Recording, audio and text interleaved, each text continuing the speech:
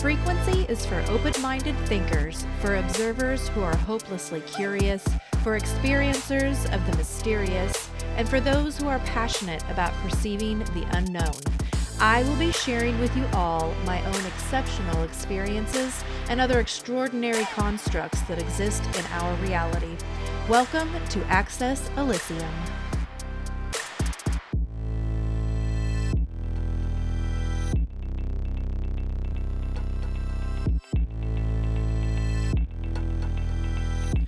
What's up, and welcome to all of you beautiful souls out there. I'm your host, Amber Odell, and this is the Access Elysium podcast. And today, let's just get to it. I've been trying to figure out what I want to talk about. So many things, and I have narrowed it down to this. So, have you ever wondered how society would function in the future without the internet? Oh, well, if there is a strong enough coronal mass ejection from the sun, you might just find out. So coming up on the show today, we're going to dive into what the Carrington Event was, how society would plunge into the dark ages again, and how to survive without technology. So, for those of you that are in my age range, you know what it's like without the internet. We are like the best of both worlds. If you are in, I'm in my 40s. So if you are in your 40s, you grew up without the internet, and then you were the first to be introduced to the internet, and then you know how everything transformed from the internet. My children do not. They do not know what it was like before all the high-tech stuff, before the internet. They were born afterwards, and I don't know if they could even fathom what it was like beforehand. Now, I don't want to be without the internet. I know what it was like beforehand, and it was beautiful, and I loved it. Very simple, but no. I love my internet. I love being able to connect with people all over the world. I like to have instant knowledge at my fingertips. I feel like this is sometimes what maybe the ancients spoke of as being, knowledge of the gods. I can talk to someone in Germany right now, and they could explain something that is mind-boggling, high-tech, that nobody could ever fathom doing at my fingertips.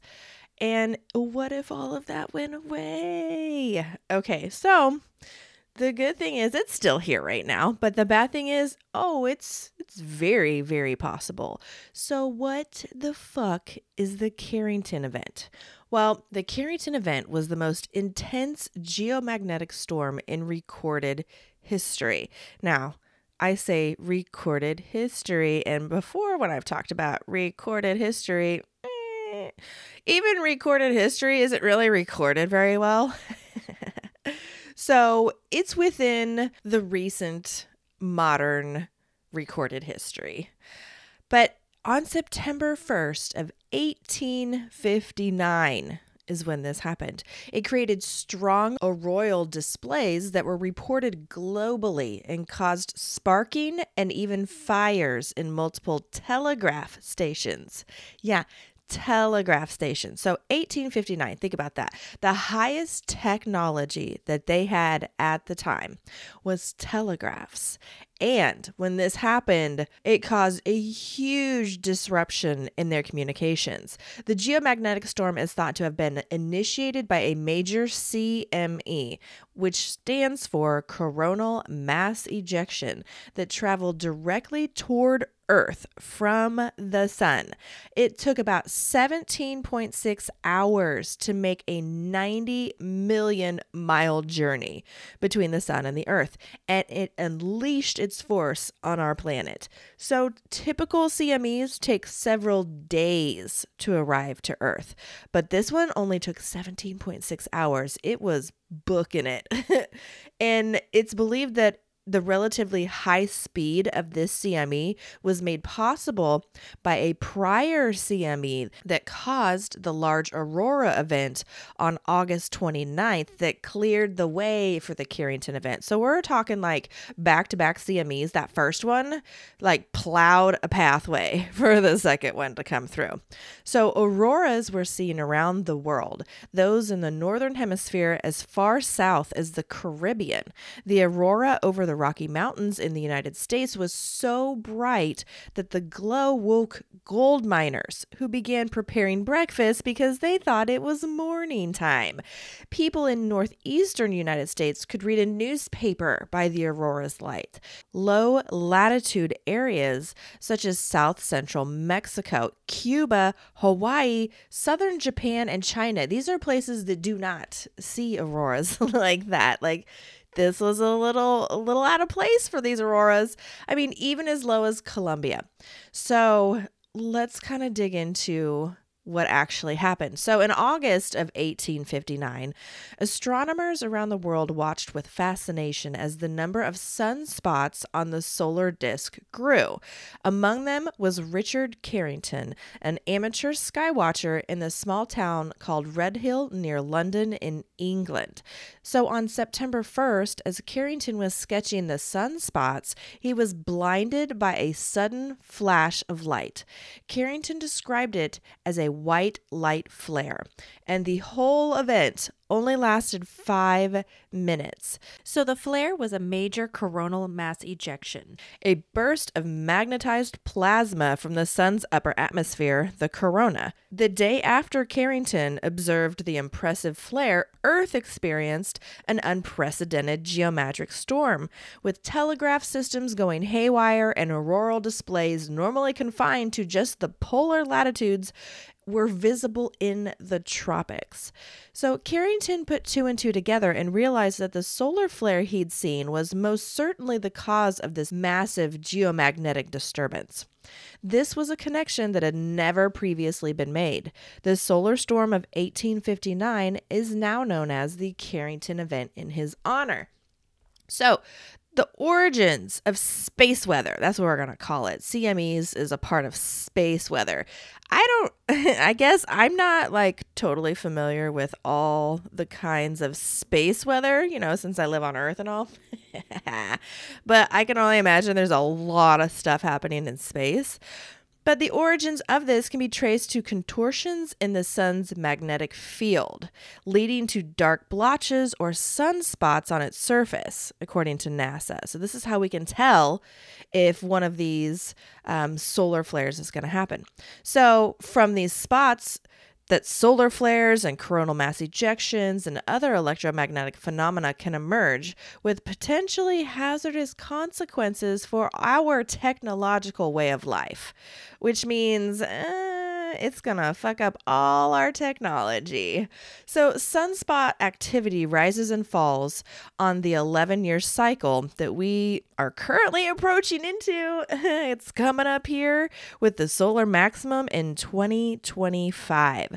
So now is a good time to kind of prepare for the worst solar storms that are going to be happening. So while solar storms rarely pose like a direct threat to humans, like it's not going to hurt us, our bodies or things like that, it's a huge risk that can impact critical systems that like electromagnetic fields are going to come in and fuck all that shit up. So from space-based communications to navigation to weather forecasting services to electrical power distribution on the ground level, it's going to mess with all of our satellites. It's going to mess with our internet. Oh no. It has been predicted that a storm on the scale of the Carrington Event, if it happened today, could cause an internet apocalypse, sending large numbers of people and businesses and all you TikTokers offline. For this reason, the UK government lists adverse space weather as one of the most serious natural hazards in its national risk register, and companies have contingency plans to deal with severe events as long as they have sufficient warning of them. So, researchers from Lloyd's of London and Environmental Research Agency in the US have estimated that a Carrington class event today would result in around $2.6 trillion in damages to the US alone. So, what are we really talking about here? Like, how would a Carrington event affect us today? So, a solar storm of that magnitude would absolutely have significant effects on modern technology and society. I mean, the primary concern is that the potential damage to power grids and other electrical infrastructures would be astronomical. A solar storm of this magnitude could cause widespread power outages, disrupt communication systems, and probably destroy satellites and other equipment. It could destroy transformers in our power grids, causing all of these long-lasting power outages. I mean, we're talking like this could lead to cascading failures, as one damaged transformer can cause problems in other parts of the grid, and just a domino effect. And disruptions to power and communication systems would it's like all of our critical infrastructure systems, like transportation systems, healthcare, hospitals, financing, banking, all your online banking, anything online. Think about this. There's no more phoning, calling, texting, emailing anybody. Like, it's going to disrupt our entire society. So it's important to note that, while the Carrington event was a unique event, potentials for solar storms like it still exist today, and it's very important for our society to be prepared for such an event. Like, I don't know how prepared we are. Like, I feel like that should be pretty important stuff to try to prepare for, but how do we prepare for that?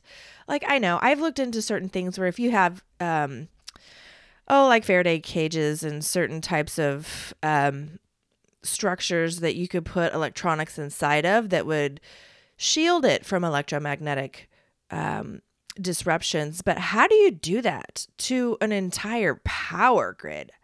I don't know. I mean, I hope somebody else knows because what the fuck is going to go on when that happens? I mean, how long would it take us to recover from that? Well, recovering from a Carrington event would likely be so complex and so challenging. The time required to recover would depend on, how much things were damaged and what things need to be replaced or completely rebuilt. But more than likely, it would take multiple years to fix something on that kind of a scale. I mean, for us to have restored power to affected areas, I mean, we might not even be able to repair certain damages. Like, where are all the parts going to come from? Like, are the availability of these spare parts available here just in the US? Is this one of those things where, the supply chain, like, there's a shortage? Yeah, there's going to be a huge shortage on replacing transformers and power grid parts, and just it far exceeds the available supply that I think that we have to just be able to be like, oh, hold on a second, let me call Jim's Electronics. And I don't think it's going to be that easy to fix our entire infrastructure.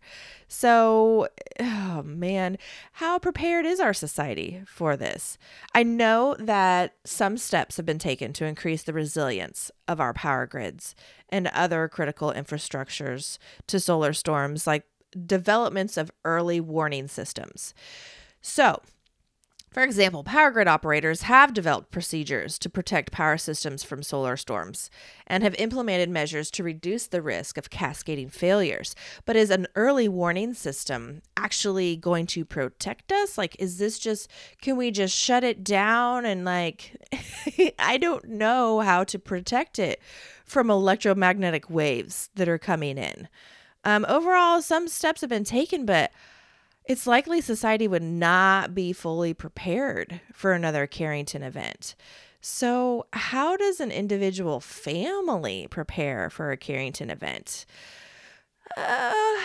Okay, so I'm just going to give you an example, and it's going to sound like a fucking apocalypse because that might be exactly what's happening here. Okay, so astronomers see that there are high probabilities of solar flares because they can see these sunspots happening on the sun. So everybody's high watch because it's close to 2025. And all of a sudden, they see a huge CME or coronal mass ejection coming out of the sun, and it is directly aligned and headed towards Earth. If it's like the Carrington Event that was zooming like on speed 1,000, on speed 9 million miles per hour, actually, is going to get here in close to 17 or 18 hours. How do you prepare in 17 and 18 hours? Worst case scenario, it takes a couple days. That's not even very long. Couple days. Ready, set, go. Okay. So what's going to happen is within these 17 to a couple days, this thing is going to rush and approach and hit Earth. Now, we probably won't feel it like hitting us like a bomb or anything like that, but all of our electronics will. So the internet, the satellites in the sky is the first thing that's going to get affected by it. It's the first thing out there in space before it approaches Earth and the ground level. So our internet is going to go down. Our availability to get on anything online. So your phone is not going to work immediately. You can't just get onto the Weather Channel and see what's happening. You can't check your bank accounts anymore. You can't call your friends or your kids.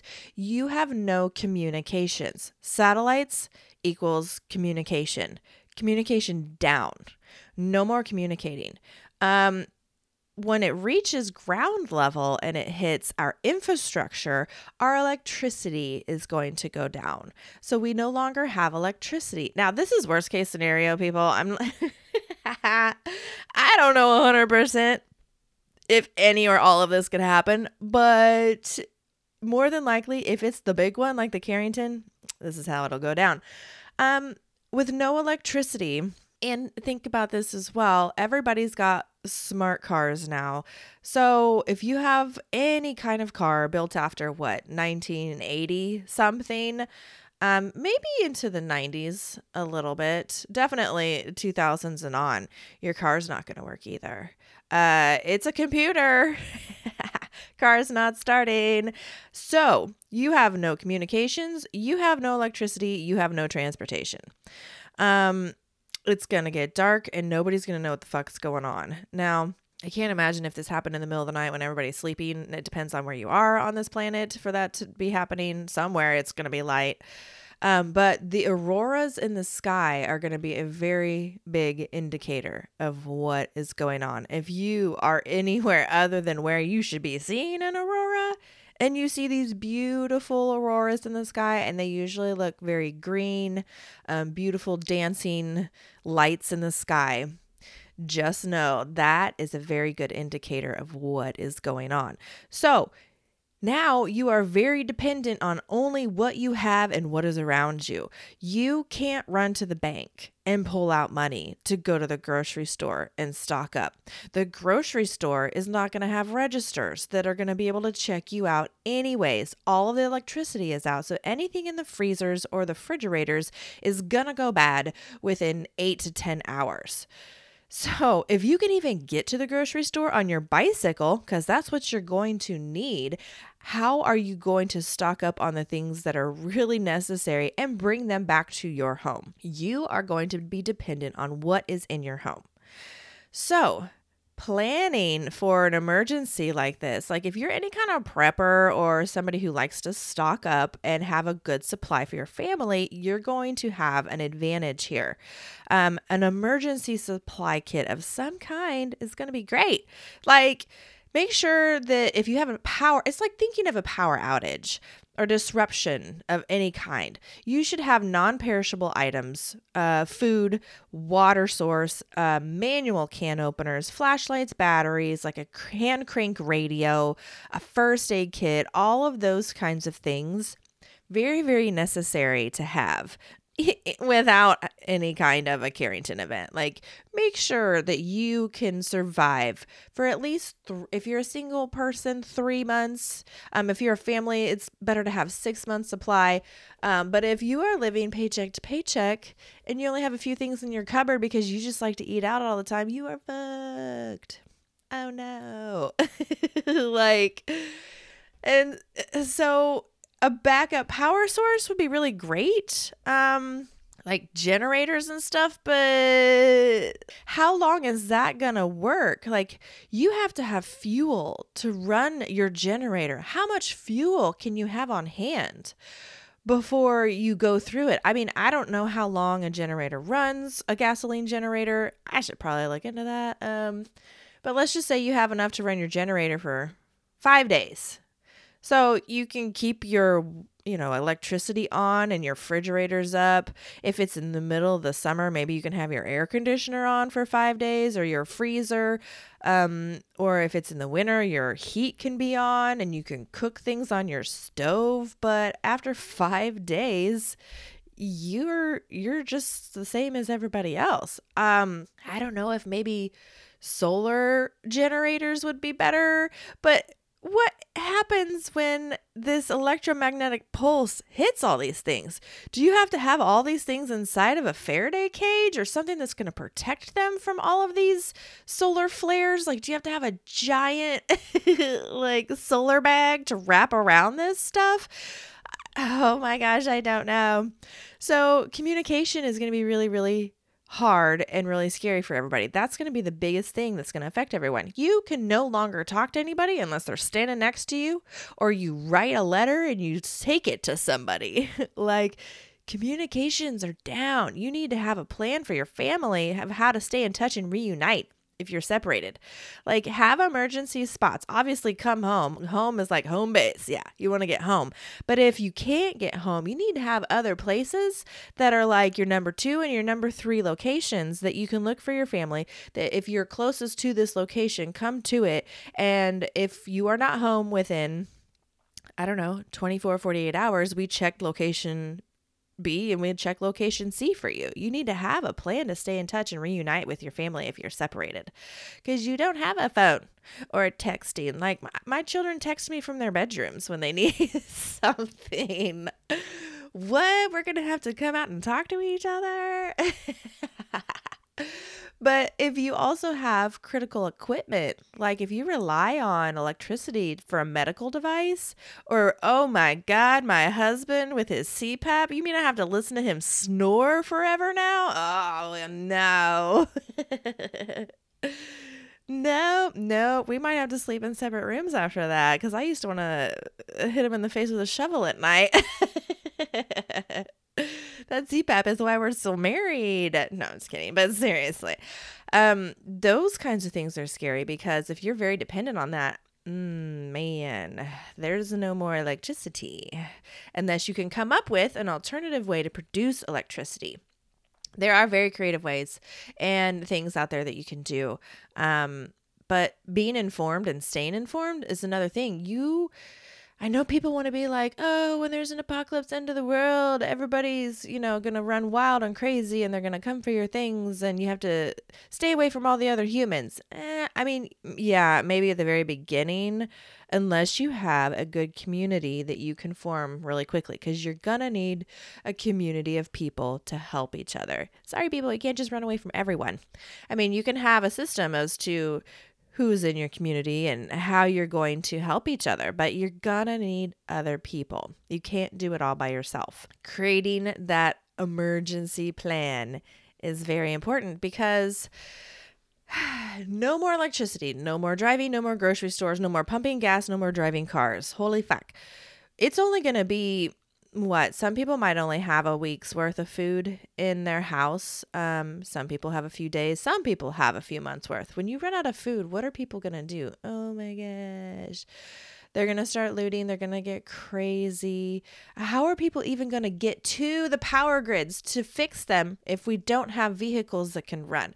Now, I know that there are very smart individuals out there who can help to create things that aren't high tech. We still understand technology at a very basic level. We haven't advanced so much that we're aliens that are traveling the stars, and all we have to do is put our magic cloaks on and our magic bodysuits, and we can portal jump everywhere. We know how to use basic tools. Maybe the generation of our children aren't very aware of it, because think about it. Everybody has high tech. I have a phone that does fucking amazing things. Do I know how to build that phone? No, I do not. I know how to use it. I know how it functions. I don't know how to build it, and I don't know how to create it from scratch. We need those people, the create it from scratch people, to help us to rebuild. Because otherwise, how are we going to fix all the infrastructure? This is how we go back into the dark ages. Now, some people will make it and some people will not. But to make it, then you got to start thinking, what is the best occupation or business plan for someone to thrive after an apocalyptic event like the Carrington Event? Well, the best occupation for someone to thrive would depend on several factors, including the specific nature of the event. So the state of the economy and the infrastructure and the needs and the demands of the community are very important after something like this for you to think about. But a few examples that might be well suited to thrive in the aftermath of an apocalyptic event is farming and food production. Absolutely. In the aftermath, food is going to be in short supply. Most people do not grow their own food. I don't know very many people that do. I was excited when my husband started growing a tomato plant, and that's all we got. And it's not going to feed the whole family. It's just little baby tomatoes. So food and farming is going to be very, very top of the list important. To have a viable skill to be able to produce food for people and to teach other people and to get it into a state that it's thriving. I mean, for one, you can't just grow a bunch of food in 3 days for people. There's a process and a time length and a term that plants have to grow into before it can produce food. Like, this could take a little bit. We need patient farmers. Farmers are so important. People don't realize that. I feel like farmers should be the millionaires, and because they're the ones keeping us all alive. But medical services, this is another very important thing to have after some kind of a Carrington event. People who can deal with injuries and illnesses in the aftermath of an event like this. Medical services, first aid, nursing, emergency medicine, very, very valuable. People who know the knowledge of this or that are going to be able to produce medicine from natural sources is going to be very, very important. We're going to go back to all of the fun wizardry and witch potions that we can make. And because, hello, people, that's where medicine came from. And all medicine derives from natural plants and resources to begin with. So we're going to have to go back to that to be able to help each other. Construction and repair. Oh, man, this is going to be so important. Buildings, infrastructures that are damaged or destroyed. These people that are going to be able to repair and fix things for others are going to be very, very important. If you have those skills, you're going to be able to help thrive in a community. Power and energy. Oh, here we go. People are going to be just, so excited if there's any kind of power or energy that's going to be able to be reproduced. When things are damaged from this, if somebody can repair it, maintain it, or create new power generators, solar panels, and other forms of alternative energy, that is going to be in high, high demand because nobody's going to have refrigerators that work. How are you going to keep your food? People don't understand. You're going to have to go back to root cellars, and you're going to have to go back to natural ways of producing food. And we're not going to be able to hold on to food for like months at a time in a freezer. No, we're going to have to readjust and realize that we're going to have to eat food on a daily basis and see what we can produce on that day. But then when it comes to meats, a whole different story, a whole different ballgame. Oh my gosh. But communications. This is also a very important thing for people to understand and be able to do after an event like this. So people that need to rely on alternative forms of communication like ham radios, someone who has knowledge and skill to maintain communication systems is going to be highly valuable. So somebody who can put together a communication system, who has ham radios, who can communicate with people across the states, across the ocean, across the world. When we get back to that, that's going to be very important to understand what everybody is doing, what other people are doing to help thrive and survive, how other people are fixing the situations when there's any kind of danger or things that we need to know about. We need someone who's going to be good in communications. Security and protection. Yep. In the aftermath, security and protection is going to be a big concern. So making skills or having people that have skills in self-defense, firearms, people who are peacemakers, very highly important. Keeping the peace in peaceful ways. Calm, collect security is going to be very, very valuable to be able to have a community that can thrive again.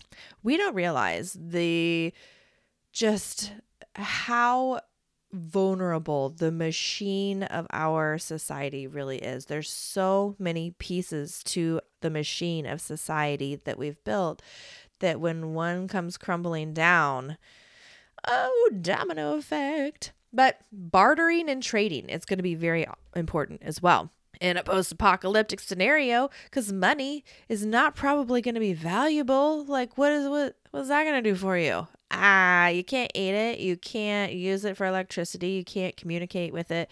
There's going to be lots of things that you are going to be able to barter and trade with. Trades, goods, and services are going to be in high demand. Somebody who creates an atmosphere or like a trading center is going to be very important too, where people can come together, like in the central downtown areas is probably where, this is how we did this in the beginning with no internet. And it's going to probably happen at some point in time. Every empire shall fall, and we're going to have to know how to thrive and survive without it.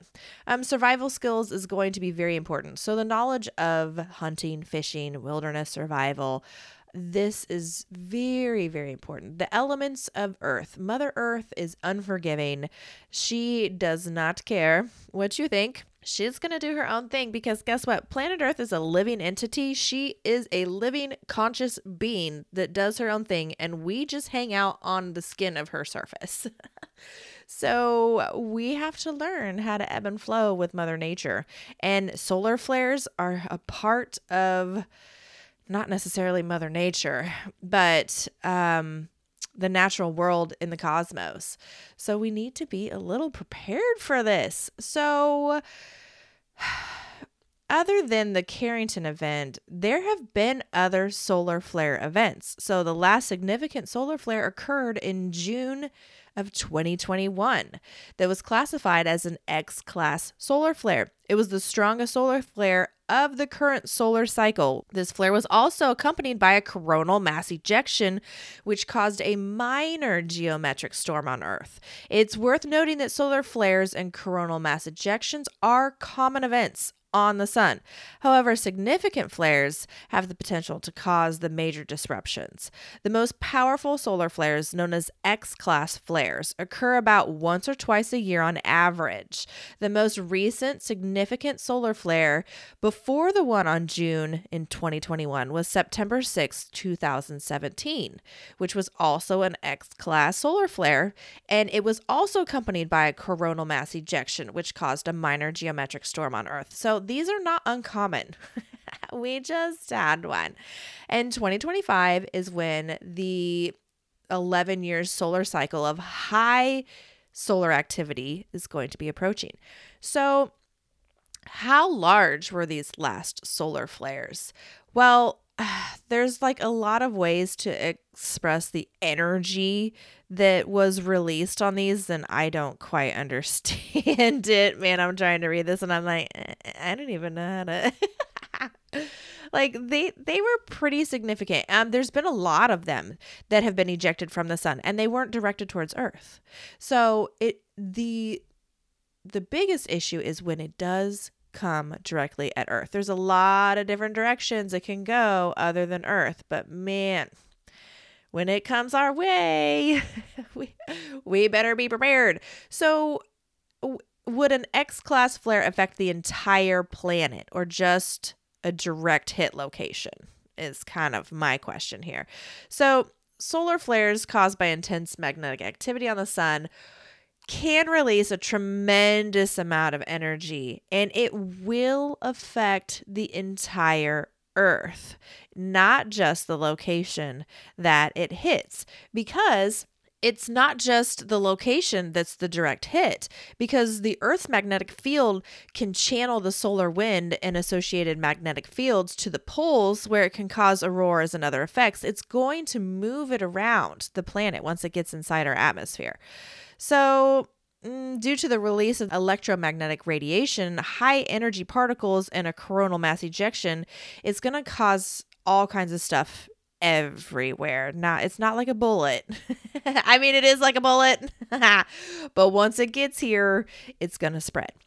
So I decided to get on to the new AI ChatGPT and ask some questions about, things that we can do and prepare for an X-class solar flare. So this is what the AI told me. I asked, how can one protect their electronics from an X-class solar flare? And they said there's several steps individuals can take to protect their electronics. So, 1, unplug or turn off electronic devices. If a solar flare is predicted, we have that early warning system that's telling us, so unplug or turn off electronic devices that are not in use. This can protect them from power surges caused by the solar flare. So if a power surge comes through the power grid and you're not plugged into it, it's not going to affect your appliances or your electronics. It is when you are plugged into them that power surge is going to be like, oh, guess what? You're done. Use surge protectors. Okay, I get it. Yeah, like everybody should be doing that anyways.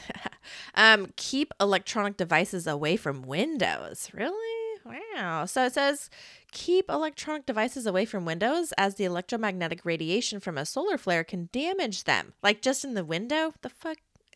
I don't know about that, but I'm going to look into that more. Have backup power supply. Obviously, we've talked about that.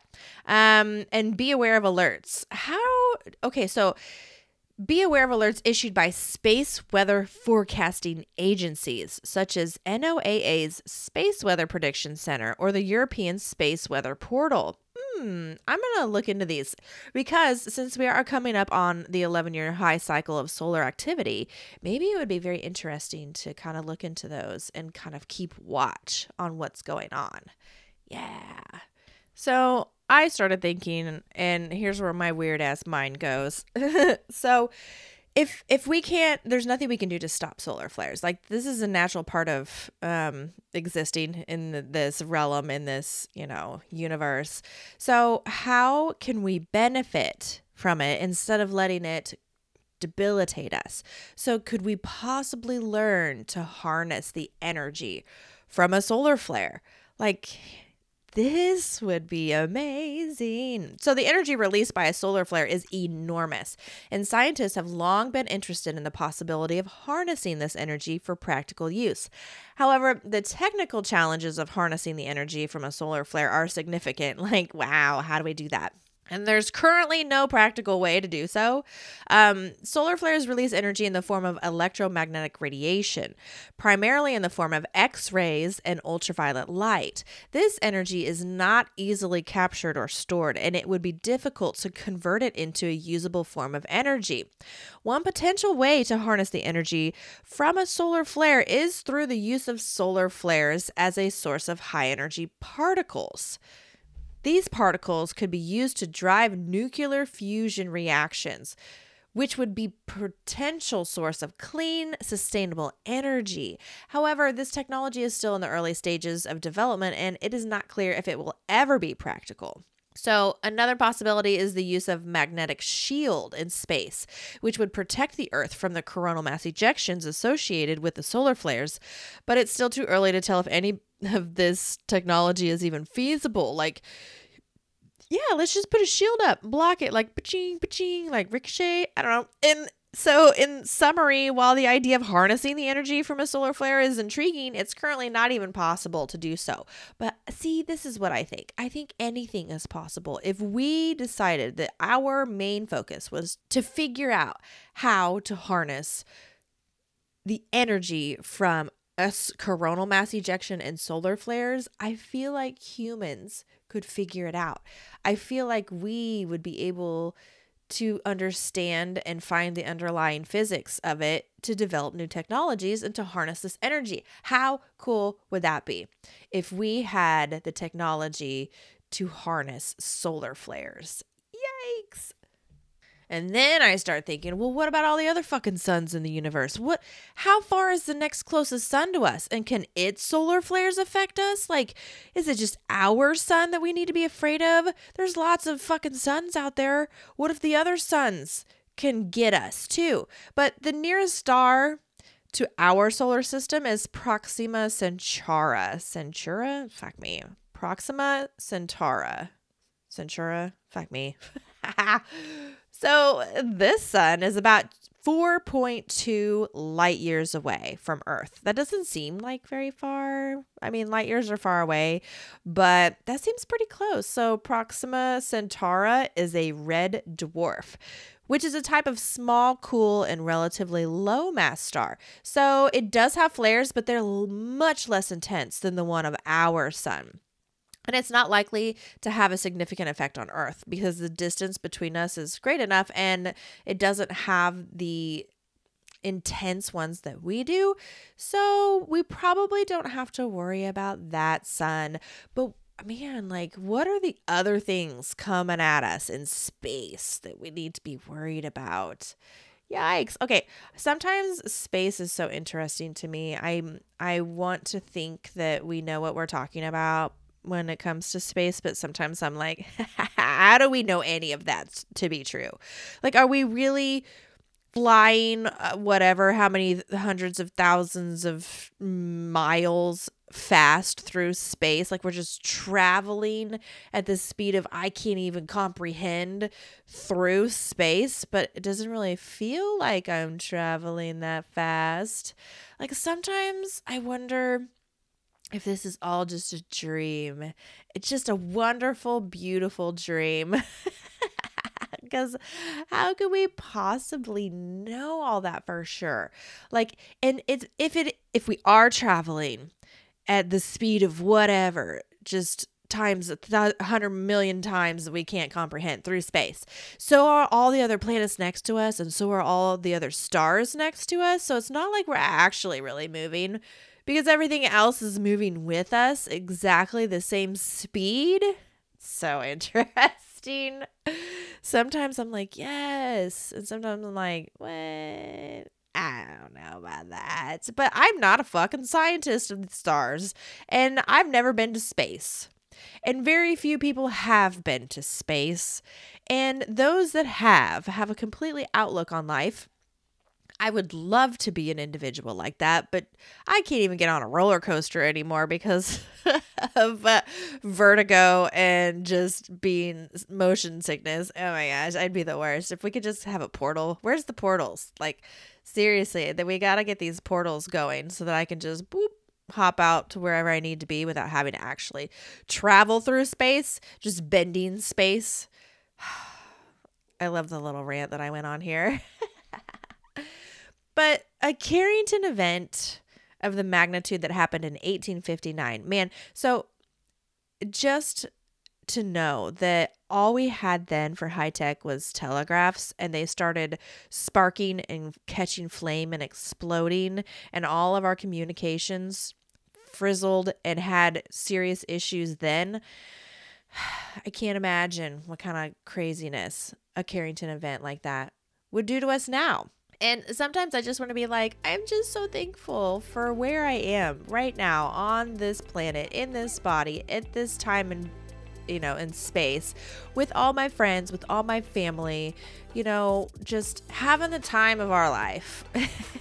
Because you never know when a Carrington event will take away our internet and change everything forever. Well, I'm hoping that doesn't happen anytime soon, because then I wouldn't be able to hang out with you guys. But until then, I'm so glad you're here, and I can't wait to see you and talk more on the next Access Elysium podcast.